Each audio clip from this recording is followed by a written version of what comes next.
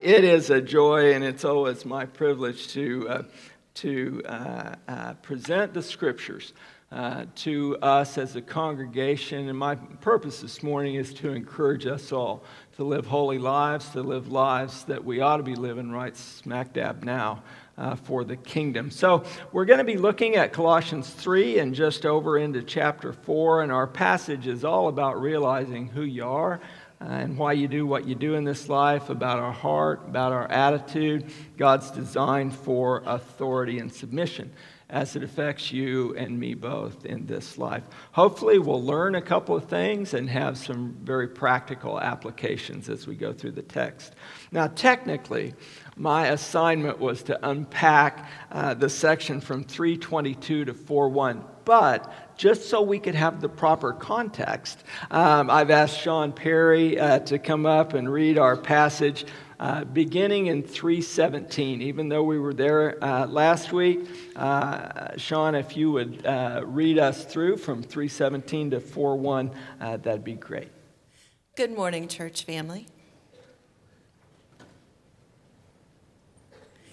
Whatever you do, in word or deed, do all in the name of the Lord Jesus, giving thanks through him to God the Father. Wives, be subject to your husbands, as is fitting in the Lord. Husbands, love your wives, and do not be embittered against them.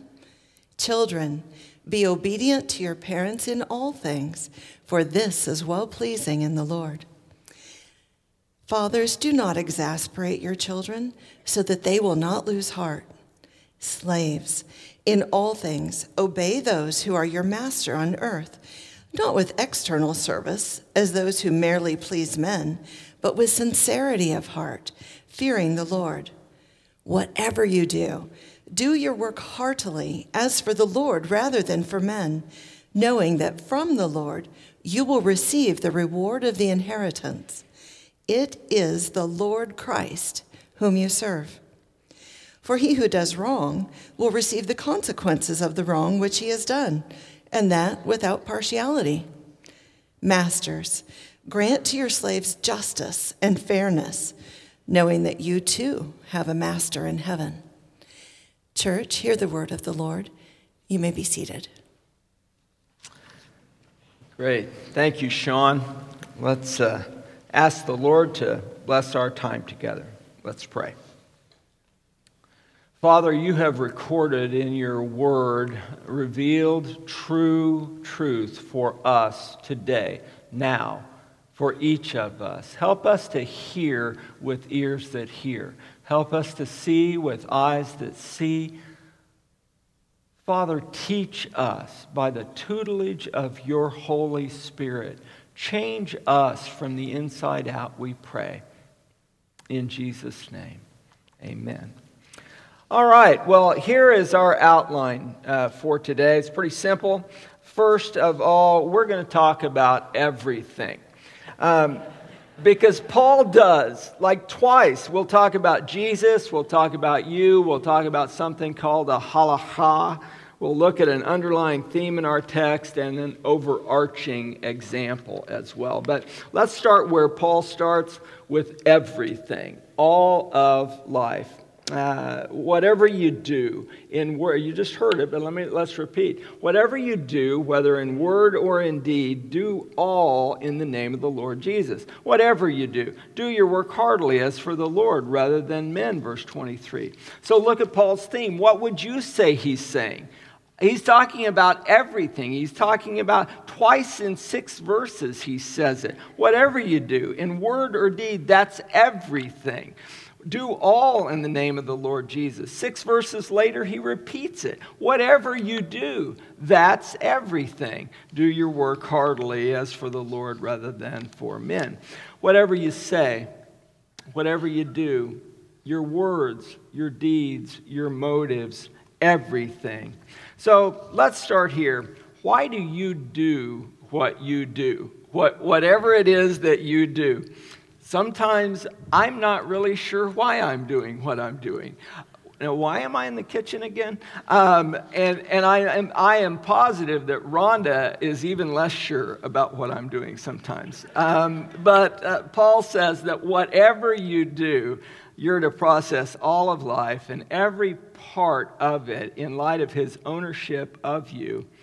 And your call to live a holy life, a sanctus, a set apart, a life that is unto him for his purposes. You're to do it all in the name of the Lord Jesus. Everything, here's our theme, everything you do, I do in the name of Jesus. So practically, what does that really mean? What does that really look like in my life and in your life? There's a great word that is a Hebrew word, and we don't talk about it much, but we should, because the idea of it kind of explains and profoundly affects all of us who are in Christ, kind of explains this calling and how we live as followers. And that word is halakha. You kind of have to cough it out. So here we go on the count of three. 1, 2, 3. Halakha. Okay, so it's spelled either with a K or with a C-H-A. And for the Jew, both then and now, the halakha is the entire collection of Jewish laws. It's the written Torah, the oral Torah, the Talmud, the Mishnah, various laws, customs that really governed and formed Jewish life. And the halakha is sometimes translated as Jewish law, but more precisely, it really is the way to walk, the way to live, the way to behave, the way of walking. In other words, the halakha is the way the way we are to live our life. And so the law was given to the Jews, and by the time all was said and done, they had expanded it a bit, and they ended up with 613 laws. They had 248 thou shalts and 365 thou shalt nots, one for each day of the year, it looks like. So the halakha was the way that you fleshed out the law, the way that you lived it, according to the truth of the law. Now, Jesus was a rabbi, and the followers of a rabbi were called his Talmid or Talmidim. So a rabbi chose his disciples, and he called them. They were, to each of his disciples, Jesus would have said, "Follow me. Leave your life behind. Follow me." And that involves the dying to self that we all have heard and hopefully are in the midst of doing. Jesus did not come to be an add-on for your life. Let me say that again. Jesus is not an accessory to your life. Not an add-on. Jesus came and called to be a replacement for your life, that you would jettison your own agenda and take on his. My life, my way has got to go, as Darren has said, which I love. One of the most quotable things that Darren has ever said. He said a lot of quotable things. Is he in here? He said a lot of quotable things, but one of my favorites is one of the shortest. Me gotta die. That is a direct quote. Am I right? I mean, is that a misinterpretation? So me gotta die, and that's what we're talking about here.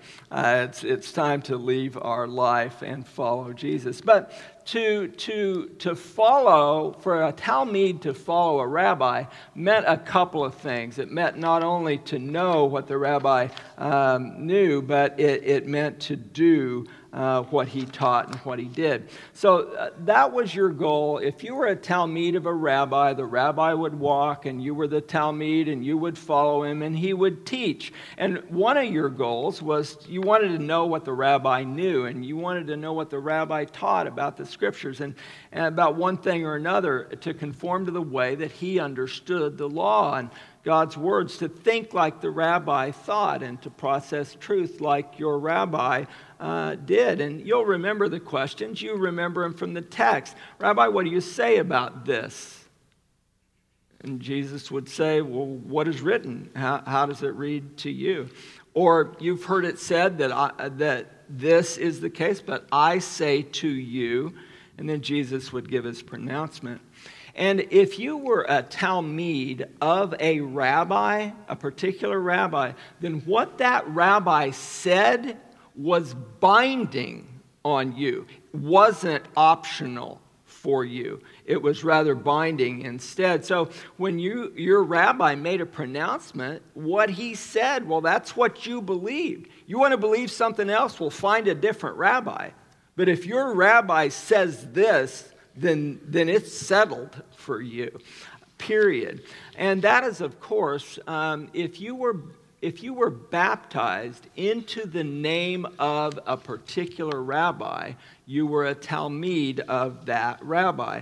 And that is, of course, what it means to be baptized in the name of the Lord Jesus. That's not a verbal formula. That's not a magic phrase that somebody has to say with the proper word sequence when someone gets baptized, but rather to be baptized into the Lord Jesus is to say, I am now under the legal, the moral, the spiritual authority of the Rabbi Jesus. Now, in addition to that, in addition to wanting to know what the rabbi knew, you also, if you were a talmid, you wanted to become like the rabbi was. To know what he knew, to believe the things he said, but also to be like he was, to take on his demeanor, to act and interact with people the way he did, to respond like him in every situation, to reflect him in a very real sense. I can imagine the disciples saying, and I've just tried to think what it was like, but I can imagine them saying, you remember when that little girl, you remember that one little girl, and when Jesus came up and she was crying, he cried? I want to be like that. You remember when Jesus just shredded the Pharisees because they were so proud and I want to feel the way he felt when that happened. And so Jesus said to his talmid, a pupil is not above his teacher, but everyone, after he has been fully trained, will be like his teacher. So it's good to know, but the goal is to be like our rabbi, Jesus. And if we don't do, are we really his followers? Or do we just know some things about him? That should keep us up at night as we seek to be allegiant to him in every part of life. So with all of this in mind, remember what Jesus taught about the way to walk. You'll remember it immediately. Jesus saying, I am the halakha. I am the truth. Follow me. Take my yoke. Walk with me. Walk like I walk. I am the halakha, the way to walk. Of course, Jesus said in John 14, if you love me, you will obey my commandments and follow my example, live the way I show you to live. You want to read Jesus' words, read the gospel. The Gospels, Matthew, Mark, Luke, and John. But he taught you how to live, and he showed you there, recorded in the Gospels, how to live. But if you want to read more of the practical halakha of Jesus, the practical living out, well, that's what the rest of the New Testament is. The New Testament, the letters from Paul and Peter and the rest, those are telling us practical ways to live out the halakha of Jesus. And so we could even use a modern analogy, and I never really thought of it like this. I hope this works. Maybe it'll help us think of this a little bit more clearly. Think of a GPS. Think of maps on your phone or in the car. Our dear friend Winnie Laughlin, Steve's wife, gave me a cartoon years ago that I completely love. Makes me laugh every time I see it. Should be up on the screen now. Moses with the people of God in the wilderness looking at his GPS. Arriving in 40 years? That can't be right. How many times have you talked back to your GPS? So in our day, not Moses, we have a destination, we have a desired goal, a place you want to go. So you enter the destination in your device. You hit go, and what happens?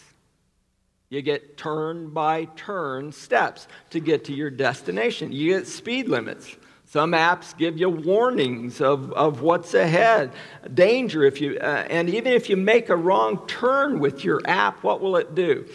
And 400 feet, turn left. I don't want to turn it off. I'm going to Wendy's. You get updated instructions. Whatever you do, sometimes you don't want them, but they're there for you. And if you follow those updated instructions, even if you make a mistake, you're going to get to your goal. Well, that's what Paul's writing. It's what the Spirit has given us to get us to the destination of being like Jesus. If that's really our destination, and we goof, we make wrong turns, we err massively, we're the best at that. But there's always a corrected course, and that is the halakha of Jesus, and it's written in the New Testament letters. So with these moment-by-moment instructions, our goal then is to follow the instructions of the Scriptures and to leave the affections of this world behind, to be allegiant in everything we're called to do, to be conformed, to be like His, to be like He is.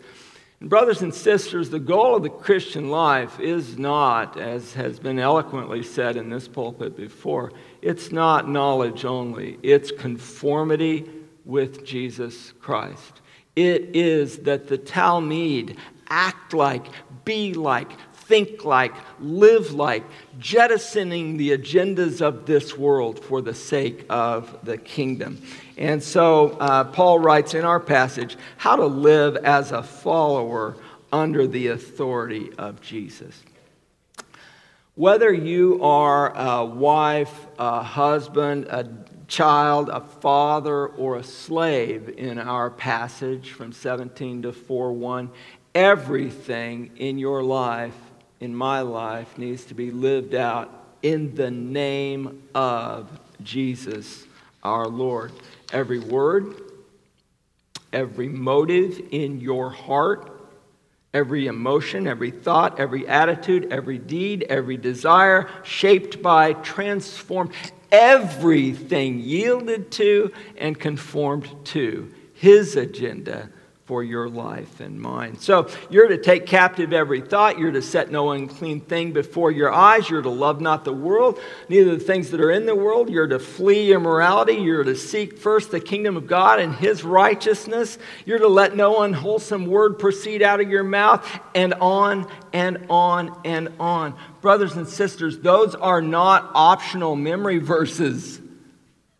Those are for you. Those are for me. You don't read a thing that your rabbi declares and say, "No thanks, that's hard."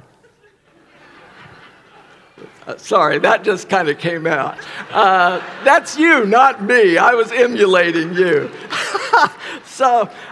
Anyway, if you are in Christ, you are under the authority and the lordship of Jesus Christ. Make no mistake. You want a different path? Find a different rabbi. But if you follow the rabbi Jesus, you are under his authority. And your calling, let's face it, let's say it. Our calling, our goal is a high calling. It's a lifelong calling. It's an every moment holy calling.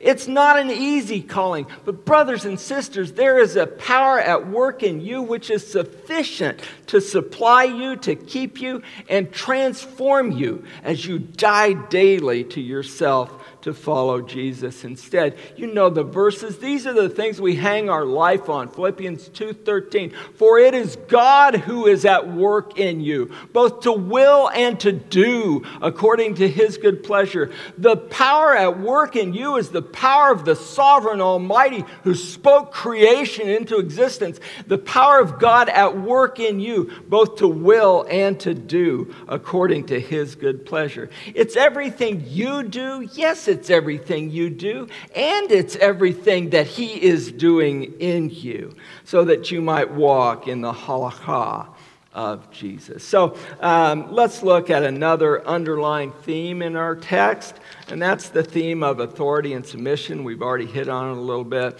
But remember the flow of Paul's words to the Christians here. Wives, husbands, children, fathers, slaves.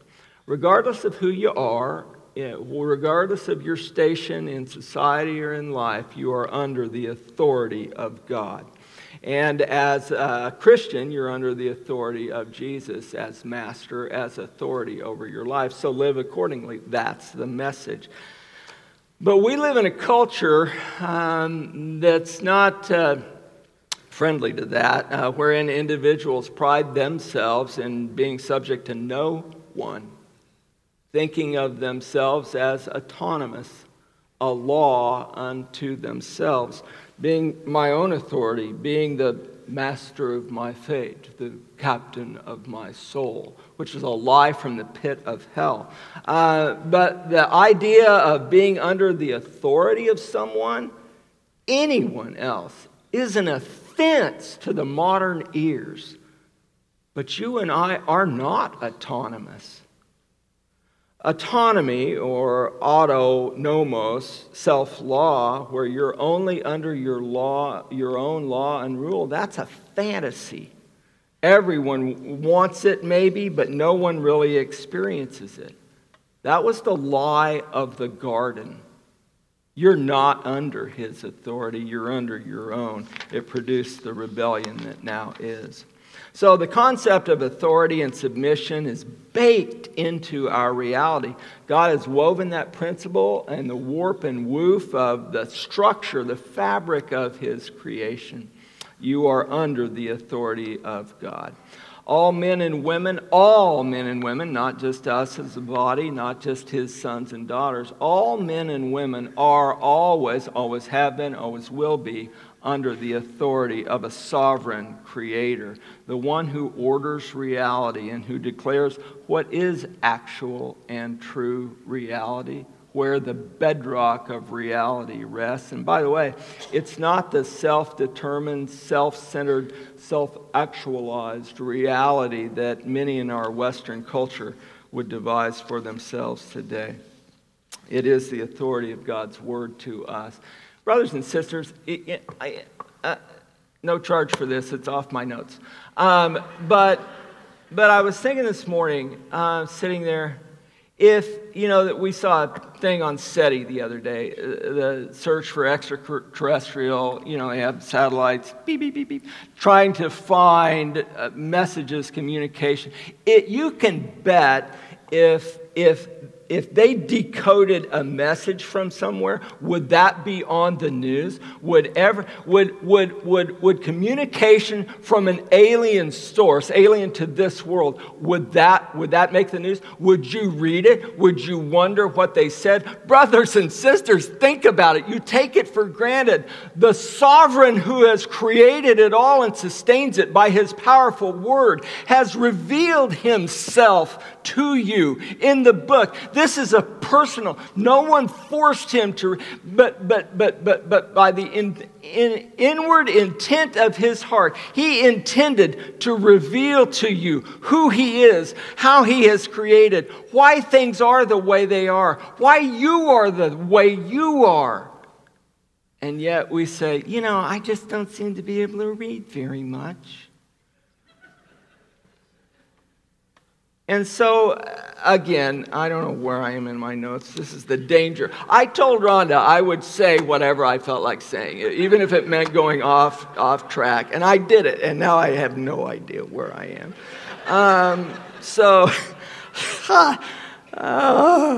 So you and I are under the authority of God's words, the Bible, to do what God indicates for us in the Scriptures, to be what He indicates for us. So in addition to being under authority, you and I, sometimes we also exercise authority as well. So sometimes at the same time, you're under the authority and you are exercising authority as well. And in the Scriptures and in life, there are a couple of different kinds of authority.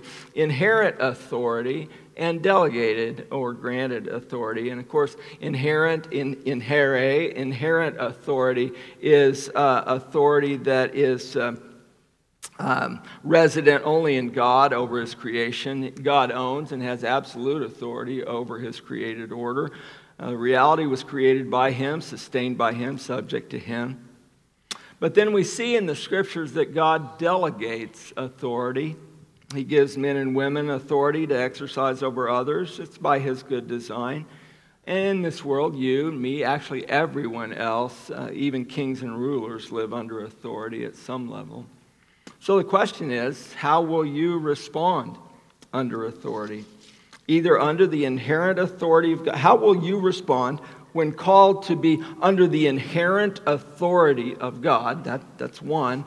But then how do you respond when an authority exercises power over you? A delegated authority. How do you respond there? And that's one of Paul's primary topics. So how will you as a wife respond to the delegated authority God has ordained for your husband? How will you as a man respond to the inherent authority of God over you? How will you as a child respond to the delegated authority given by God to your mom or dad? How will you as a slave to Christ, respond to the authority of the master over you? And then how do I exercise authority? If God delegates me authority, how do I need to change to do that rightly? So with this as a bit of introduction and context, let's pick up where I was supposed to start. In verse 22, where my passage is slated to begin. Slaves, in all things, obey those who are your masters on earth, not with external service as those who merely please men, but with sincerity of heart, fearing the Lord. Let's deal with that word slave that Paul uses here, because in our day, slave brings us to a minefield of emotional, hot-button issues, history, pain. It's a volatile word for sure. But brothers and sisters, there is no need to be afraid of any word or any concept the Scripture deals with. So let's look at slavery in Paul's day and see how his hearers would have received his words and how we should receive his words as well. We'll also look at some of the ways you and I are referred to in Scripture as slaves. Since I'm not an expert in much of anything, but especially in this topic of slavery and history, I gathered some quotes from people way smarter than me in the hope of painting a better picture, more accurate picture of first century slavery so that we can understand. Slavery in the Roman Empire took a wide range of forms, some of which were barely comparable with the forms of slavery later practiced in the Americas or the Arab world. Most doctors were Greek slaves. Many slaves were educated scribes. And some household slaves in important homes managed estates or wielded more power than most free persons. Slavery in the Roman Empire was not ethnically based. Romans were happy to enslave anyone. Slavery in the ancient world had practically nothing in common with slavery familiar from New World practice and experience in the 18th and 19th centuries. It would distort the interpretation of the Bible to impose such an understanding on its books. There are significant differences between the slavery of 1700s British imperialism and that of the first century Roman world. Most significantly, Roman slavery was not racially defined, such that first century slaves were generally indistinguishable from free men, both in physical appearance and in dress. Moreover, Roman slaves often had the opportunity to earn their freedom eventually becoming citizens and even masters themselves. Additionally, the slaves of a good master enjoyed a stable and relatively comfortable life, and the slaves of important people often possessed a certain degree of their own prestige and influence. Though Roman society never viewed slavery as the ideal, the institution did not generally carry the same stigma that is associated with the 18th century slave trade. In the larger cities such as Rome, Corinth, Ephesus, and Antioch, as many as 1/3 of the population were legally slaves, and another 1/3 had been slaves earlier in life. In Rome, roughly 1/5 of the empire's population were slaves, totaling as many as 12 million at the outset of the first century AD. We shouldn't read Paul's instructions to slaves in light of typical forms of slavery in the Americas or the traditional Arab world, but in light of the specific forms of servitude that members of his audience experienced. So slavery in the world of Greece and Rome was just a given. It was primary, it was a functional, it was an accepted part of the structure of society. And the working world. It wasn't racially based. You could be a slave if your people were conquered by an invading nation and you were taken into slavery as a result of that conquest. In Roman times, most people were slaves because they were born into slavery. Some were slave to hard labor or to die as a gladiator, but many were household slaves, taking care of children, managing the home, administrating business for the master. And in biblical times, you could even, you know this from Jewish history, you could commit yourself to slavery to pay off a debt that you owed. Think of how many times Jesus used illustrations likening us to slaves to our master. So what can we really relate, what Paul's saying, what can we relate this to in our day, in our own lives? Some have likened slavery, and this I'm just repeating what I saw. Some have likened slavery in those days being similar to military service, where you surrender your freedom in order to serve, and you're taken care of, but your freedom is not your own anymore. Your life, your time, your agenda is controlled by another. Some have likened Greco-Roman slavery to not too different from employers and employees and the contractual basis of that relationship. We might relate it, of course, to our work lives, where an employer pays us money and buys our time, buys our skill, buys our agenda during our working time with them. But whatever we do, let's not soften it, and let's be very clear. Sinful mankind has always and will always corrupt societies, cultures, and relationships, and sinful men and women will always corrupt for their own sinful desires, to their own evil ends. The Bible clearly and repeatedly condemns slavery, as we saw it in the British imperial, American colonial, and Arabic history. The Scripture has always and will ever teach that all men and women of every race, of every society, are created by God, and they are of equal worth, significance, and value, because each of them, why, are made in the image of God Himself. Scripture has always condemned what we would call chattel slavery, slaves as property. Listen to Exodus condemn this, the unlawful taking of a man and selling him or possessing him in that wrong way. Exodus 21, he who kidnaps a man, whether he sells him or he's found in his possession, shall surely be put to death. The Scripture's serious about it. In 1 Timothy 1, Paul includes enslavers, those who would like slave traders, those who would take someone captive in order to sell them into slavery. Paul includes enslavers in a laundry list of men and actions contrary to the gospel itself. But though the Bible clearly condemns slavery in these forms, that's not the context in which Paul was writing to the people. Slavery, in whatever century it has ever been practiced, took on then and takes on now horrific, evil, unthinkable, ungodly, unconscionable forms in those days and now. But with that clearly being said, hopefully, Jesus came to free the captive.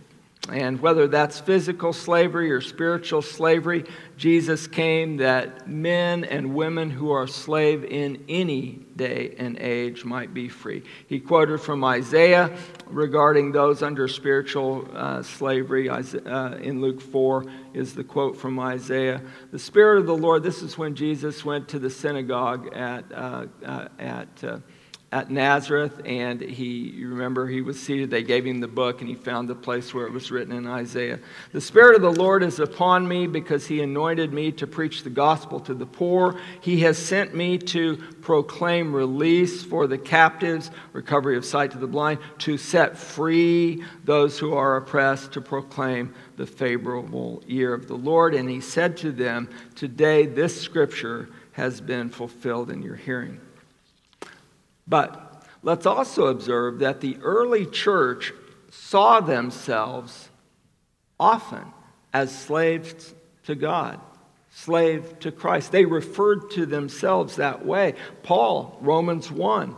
Paul calls himself a slave to Christ. First verse, Paul, a slave of Christ Jesus, called as an apostle, having been set apart for the gospel of God. Listen to these early church fathers. They made it clear. Ignatius saw himself as a fellow slave of Christ. 2nd century, Polycarp wrote that we should serve as God's slaves in reverential fear and truth. In the 4th century, Chrysostom wrote, in the things that relate to Christ, both slaves and masters are equal. And just as you are the slave of Christ, so also is your master slave to Christ. So the scripture uses slavery to describe the Christian and the Christian life. And think how many parables, think how many times Jesus used slaves in his stories, in his parables, to illustrate us being slaves. So, but here's the question. When you read the parables, when you hear the parables of Jesus, and by the way, we're getting ready to go into a series on parables that I think is going to be great, and I know you all will too. But when you hear him say these things, do you think of yourself as a slave? Can you say that? Am I slave to Jesus for the accomplishment of his will? Do you remember he said you've been bought with a price? Do you live that way? Do you live like you've been bought with your price? Do I live that way? The word that we translate, let's just comment on this. Doulos is the word that appears in Scripture which describes our calling.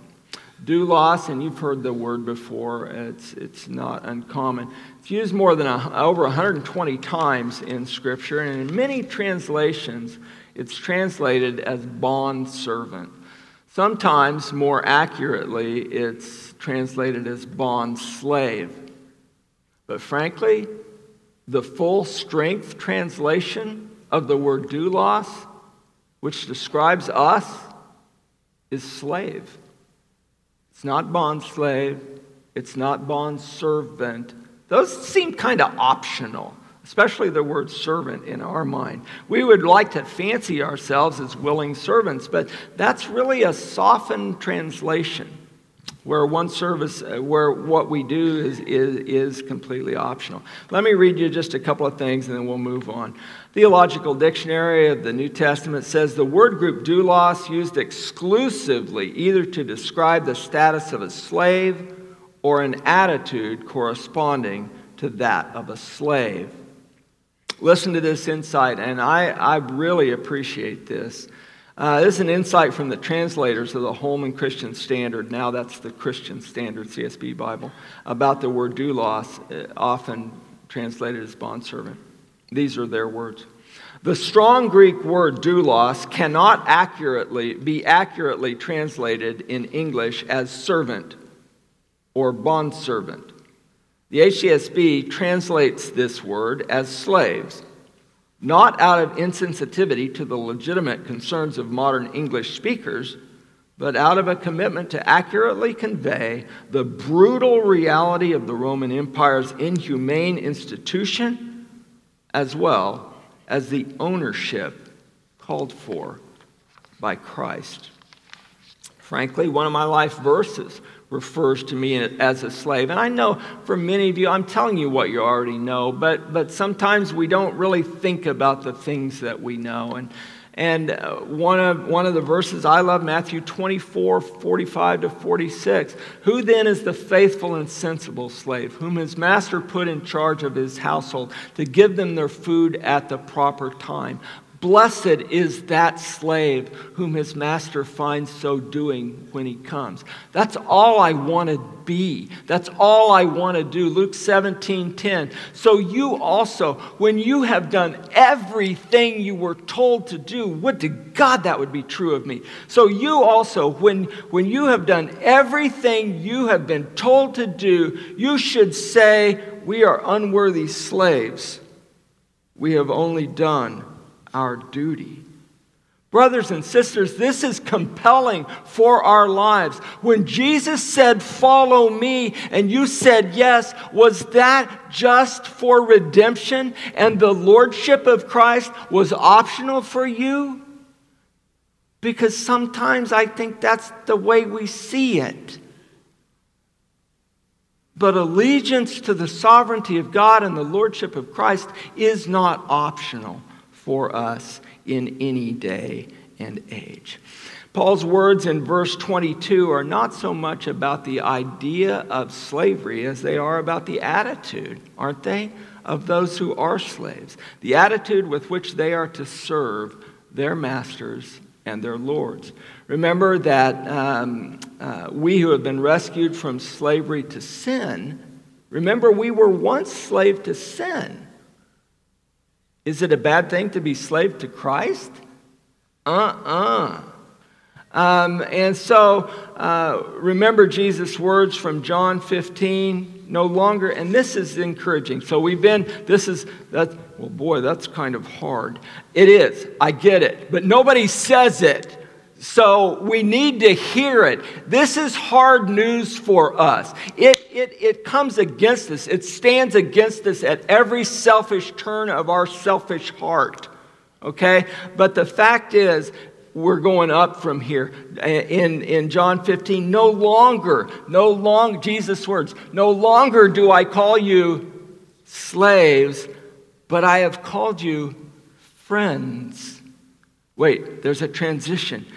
Galatians 4, therefore you are no longer a slave, but a son. And if a son, then an heir to God. Think about it. Gladly, you and I are slave to Christ Jesus. He calls us friend. We are adopted sons and daughters. We're no longer enemies, now friends of God and heirs of God with an inheritance to come. From slaves to heirs of the kingdom. What kind of glorious truth is that? Think about it. That's not just religious stuff. That's you. If you are in Christ, you were once slave to sin, and now you're heirs of the kingdom? It boggles the mind. So whether you're under the authority, let me back up just a minute. I got off track. Why? Here's our next question. Why do you do what you do? Whether you're under authority or whether you're exercising authority, why do you work? And some of you are going, I don't really know. Well, remember who you are. You're made in His image. You're created in his image. Remember the creation mandate, Genesis 2. God created man in his own image. In the image of God, he created him, male and female, he created them. God blessed them, and God said to them, be fruitful and multiply and fill the earth and subdue it and rule over the fish of the sea and over the birds of the sky. And so that is your mandate, to be as God was creator. You are to be creative and to rule over the creation that he puts you where he puts you. Listen, God is the ultimate expression of any and every human ability, of everything good, and he is all of that in an infinite way. He is the ultimate. The sovereign is the ultimate creative. He is the ultimate engineer. He is the ultimate botanist. He is the ultimate accountant. And he is the ultimate teacher, the ultimate chemist, the ultimate philosopher, you get the idea.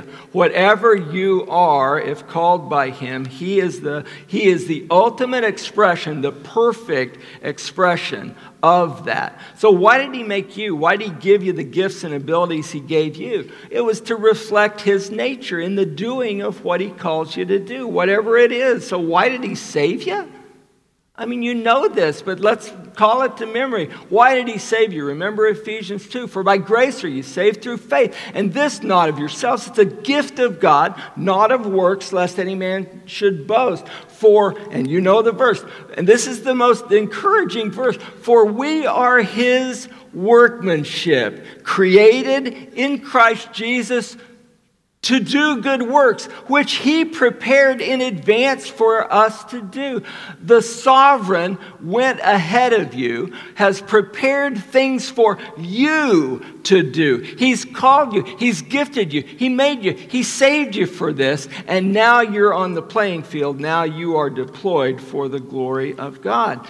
And so it is time for you to live that out. Yeah, you work to earn money, and food and all the practical reasons, but you work to reflect him, to respond to others the way he does. You work for his glory.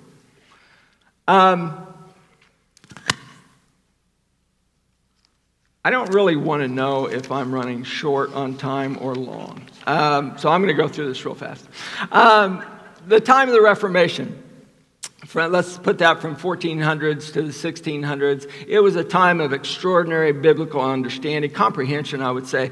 One of the changes in biblical understanding during the time of the Reformation was in the Reformers' understanding of work, the why of work. Certain callings or certain fields had always been considered prestigious, law, governing, ruling, but lowly callings were filled by lowly people who were of lesser value and worth. So what's a vocation? And so we talk about work, we talk about vocation, we ask, what's your vocation? We're usually saying, what do you do? But that's not really what the word means. And I would ask you, what is your vocation? Now let me explain what that means. Our English word vocation comes from the Latin voco, vocare. You can hear it now, can't you? Vocal. Vocation is literally the calling. The calling with which you have been called, and calling comes from God. So this concept of vocation as a calling is way, way bigger than just I work to earn money for food or for monetary reward. Vocation isn't something you have to endure in order to get money to survive. Scripture clearly teaches that men and women are created to work for the glory of God and called for him to work for him. So vocation then is your calling at the present time for the glory of God. Though men and women may assign different levels of prestige to various vocations, it's not that way. And the Reformers said, no, in God's design, the value of a man or a woman was found in the heart, in the attitude, in the intent of the worker, not in the tasks. And that was a big difference in that day and age. In light of this, Stephen Nichols writes, all of our work, whether a noble profession or a menial task, should be seen in light of our role as children of God. To Luther and the other reformers, all work and all the roles that one could fulfill were potentially holy callings, which could be fulfilled for the glory of God. It's a revolutionary but biblical view. So, do you get it?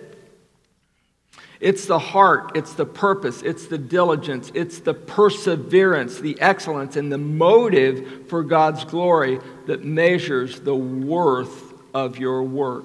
Historically, that's called the Protestant work ethic, and it understands that all work, every vocation, every calling, all work has value if done for the glory of God.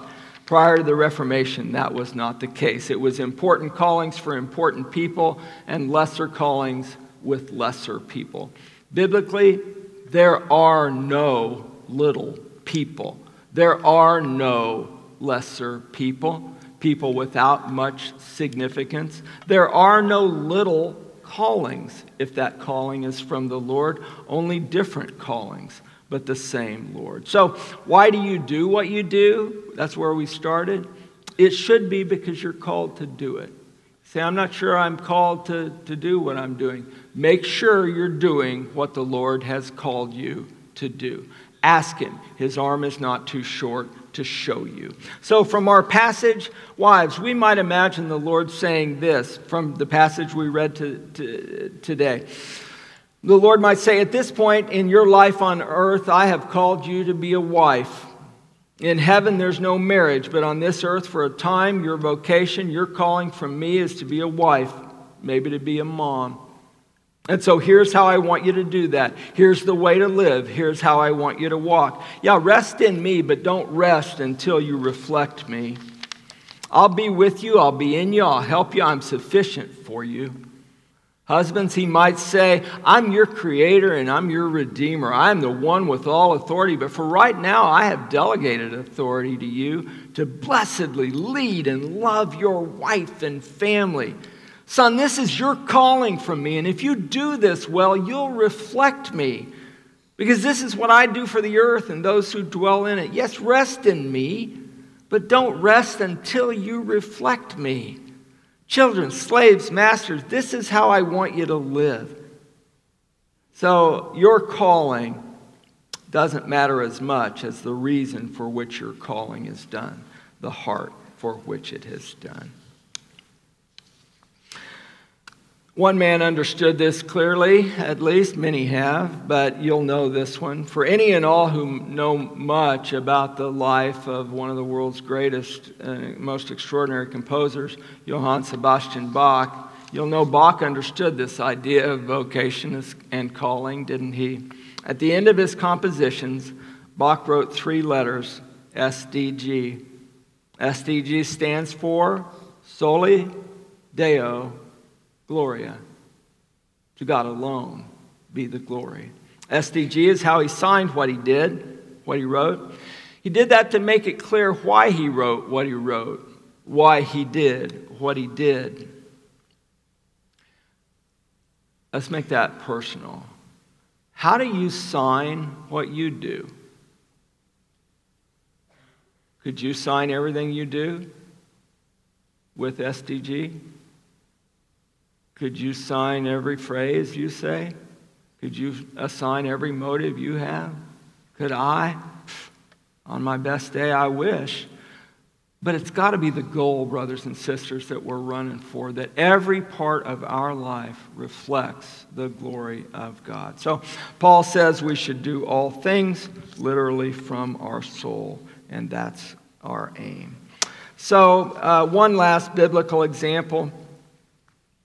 Did the Lord put Joseph, you remember our study in Genesis, we ended that, Genesis 50 with Joseph and something Joseph said. You remember the story of Joseph taken as slave and then raised to an extraordinary level in Egypt.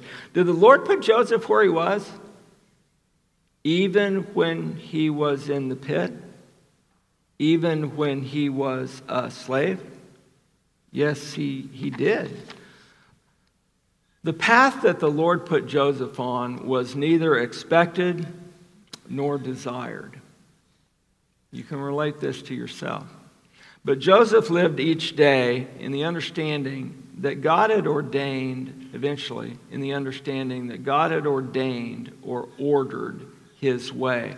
That God was sovereign and that Joseph's life was secondary to the purposes of God. Let me repeat that. That Joseph's life was secondary to the purposes of God. Do you understand that? Do I understand that?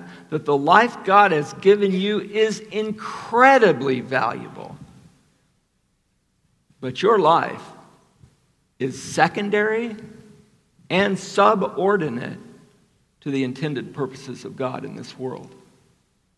You are not the center of reality. God is. And the sooner we remember that on a daily basis, the better off we are.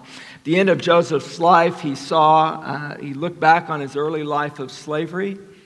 He saw clearly the Lord had ordered his life, and you remember what he says right at the end of Genesis. As for you, you meant evil against me, but God meant this for good, that many would be kept alive as they are today. Your life, brothers and sisters, is for the purposes of God. Listen, this life is going to end someday for each of us. How you lived here, your heart, your words, your attitude, the way you worked, the way you served, the way you led, the way you followed, this life, the days you are now living, this is the proving ground of your life, if you will. The Lord might say to us, son, this life that you're now living is your opportunity to reflect my glory. This is, and I've said this before, this is the best way I can explain it. You're in the game now. Play hard now. These are the days I've given you. This is the only time you have to show that you understood me. So run and run hard and run with distinction and run with my help. This is your opportunity to exercise your gifts for the praise of my glory. Mom, you think it's mundane what you do? You think it doesn't matter? Remember, this is right now your high calling in Christ. This is your vocation from God right now. Husbands, fathers, you see the calling of the Lord, and the Lord might say, son, do you see that this is my calling of you right now? To lead your wife, to love your wife, to lead her and love her like Christ loved the church, because you're imaging me. You're representing me and your family. I've given you the authority to do that. So love and encourage and build up and sustain and provide. Masters and employers, you see your role in exercising authority for the benefit of those under you, like I exercise my authority for the benefit. I am a beneficent God. I exercise my authority for the benefit of those under me. Masters, do you do that same thing? Employers, do you do that? Every role here exemplifies God. Last point. But what about a slave? How does a slave exemplify God? I am so glad you asked, because we come now to the overarching example for us all, the example that Jesus left for us in his life. Jesus lived the one perfect life, not only free from sin, but complete in righteousness. Jesus said, all authority has been given to me in heaven and on earth. And then Jesus, the possessor of all authority, submitted, surrendered to the will of God the Father. So should we. You remember his words. My food is to do the will of him who sent me and to accomplish his work. I want to live like that. I know you do. You wouldn't be sitting in a church on a Sunday morning unless you took these things seriously. But do we really seek first the kingdom of God? Brothers and sisters, one of my purposes for today was to be encouraging, and I wrote it on my notes, and I said it to my wife, that I wanted to encourage people. I didn't want to beat people over the head with things they should do. I wanted to encourage them that the power of God is at work in them. But brothers and sisters, let us be encouraged that we have another day. We have another day to live our life for his righteousness. You say, I don't seek his righteousness all the time. I haven't completely died to my agenda. I haven't completely conformed to his will. Join the club. But Jesus has called us and given us an example that we might follow him. And we're going to end with the perfect example, which I think is Philippians 2. And you'll know where I'm going with this. Have this way of thinking in yourselves, which was also in Christ Jesus, who, although existing in the form of God, did not regard equality with God a thing to be grasped, but emptied himself, taking the form of a slave, by being made in the likeness of men. Being found in appearance as a man, he humbled himself by becoming obedient to the point of death, even death on a cross. How can a slave exemplify God? God the Son, eternal in the heavens, possessing all authority and all glory, subjects himself as a slave for the accomplishment of God's will. If being transformed, if being conformed to the image of Christ is really your desired goal, if Christ-likeness is where you intend to go, then it needs to be always ever present in your thinking, in your mind as where you're headed, your intended destination. It's the finish line to which you're running. And in our passage, Paul is telling us how the Lord would have you live, how he would have me live. This is the way we should be, to live like our Lord Jesus. So, brothers and sisters, with Jesus as our example, let us set our face toward increasing holiness and surrender to him, that he might continue his work in us, so that with his help, we each and all might live to the praise of his glorious grace.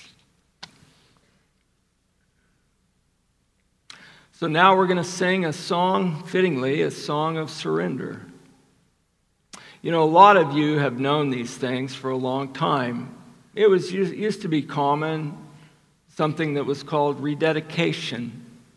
The invitation would be for those who have never believed. Believe on the Lord Jesus Christ and thou shalt be saved.